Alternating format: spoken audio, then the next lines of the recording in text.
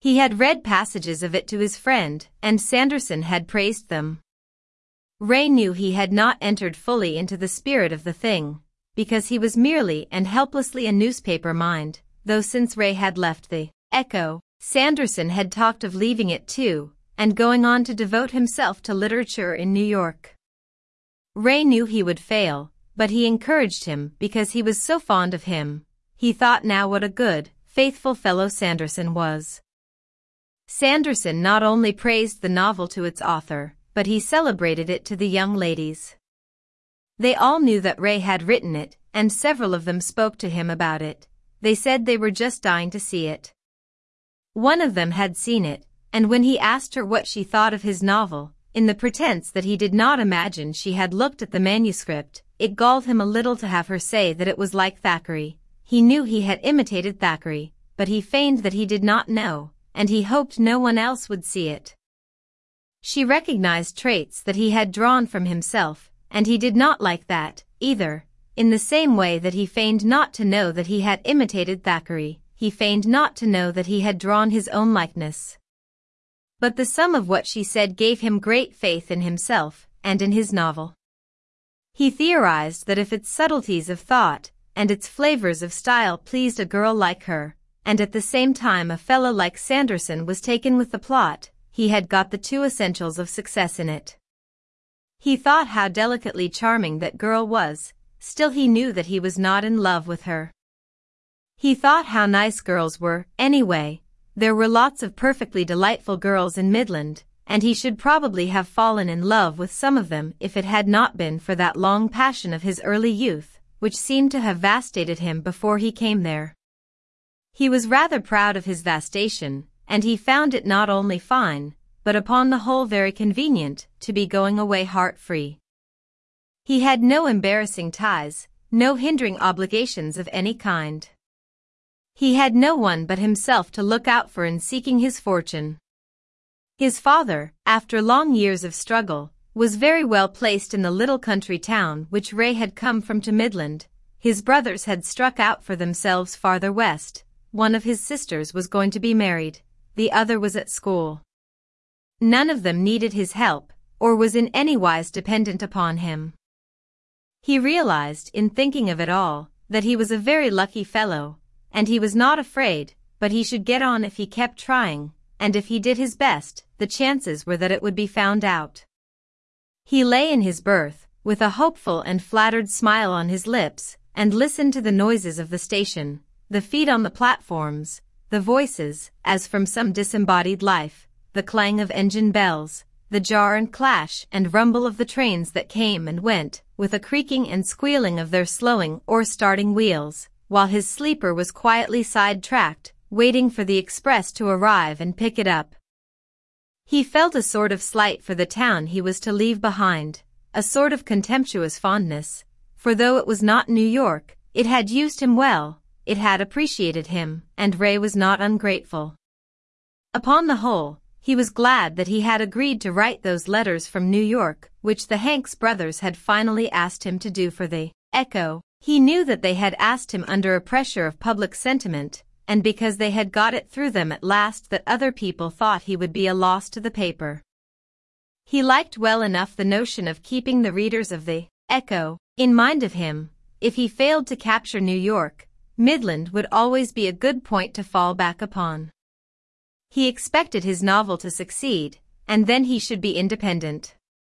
But till then, the $5 a week which the Hanks brothers proposed to pay him for his letters would be very convenient, though the sum was despicable in itself. Besides, he could give up the letters whenever he liked. He had his dreams of fame and wealth, but he knew very well that they were dreams, and he was not going to kick over his basket of glass till they had become realities. A keen ray from one of the electric moons depending from the black roof of the depot suddenly pierced his window at the side of his drawn curtain, and he felt the car jolted backward. He must have been drowsing, for the express had come in unknown to him, and was picking up his sleeper.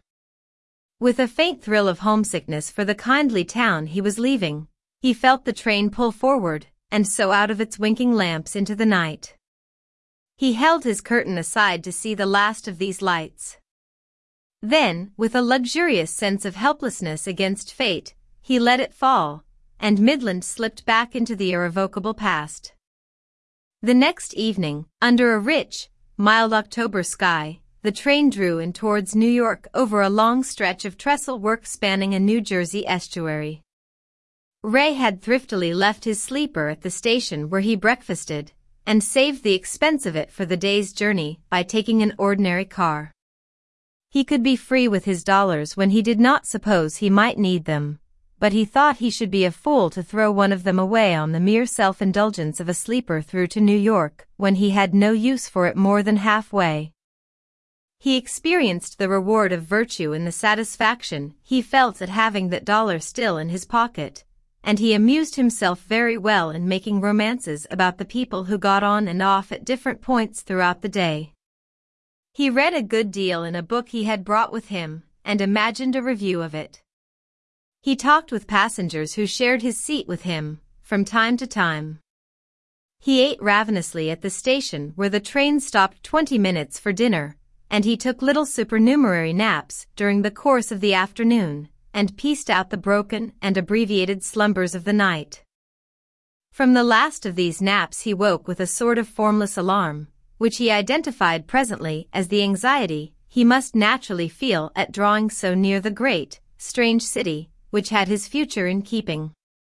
He was not so hopeful as he was when he left Midland, but he knew he had really no more cause now than he had then for being less so. The train was at a station. Before it started, a brakeman came in and called out in a voice of formal warning, "This train express to Jersey City. Passengers for way stations change cars. This train does not stop between here and Jersey City." He went out and shut the door behind him, and at the same time a young woman with a baby in her arms jumped from her seat and called out, "Oh dear, what did he say?" Another young woman, with another baby in her arms, rose and looked round, but she did not say anything. She had the place in front of the first, and their two seats were faced, as if the two young women were traveling together. Ray noted, with the interest that he felt in all young women as the elements both of love and of literature, that they looked a good deal alike, as to complexion and feature. The distraction of the one who rose first seemed to communicate itself to her dull, golden brown hair, and make a wisp of it come loose from the knot at the back of her head, and stick out at one side.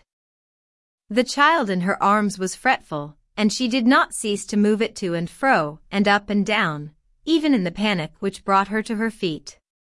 Her demand was launched at the whole car full of passengers, but one old man answered for all. He said, "This train doesn't stop till it gets to Jersey City." The young woman said, "Oh," and she and the other sat down again, and she stretched across the fretful child which clung to her, and tried to open her window. She could not raise it, and the old man who had answered her question lifted it for her. Then she sank back in her seat, and her sister, if it was her sister, leaned forward and seemed to whisper to her. She put up her hand and thrust the loosened wisp of her hair back into the knot. To do this she gave the child the pocketbook which she seemed to have been holding, and she did not take it away again. The child stopped fretting, and began to pull at its plaything to get it open, then it made aimless dabs with it at the back of the car seat, and at its mother's face. She moved her head patiently from side to side to escape the blows, and the child entered with more zest into the sport, and began to laugh and strike harder. Suddenly, midway of the long trestle work, the child turned towards the window, and made a dab at the sail of a passing sloop. The pocketbook flew from its hand, and the mother sprang to her feet again with a wail that filled the car. "Oh, what shall I do? He's thrown my pocketbook out of the window, and it's got every cent of my money in it. Oh, couldn't they stop the train?"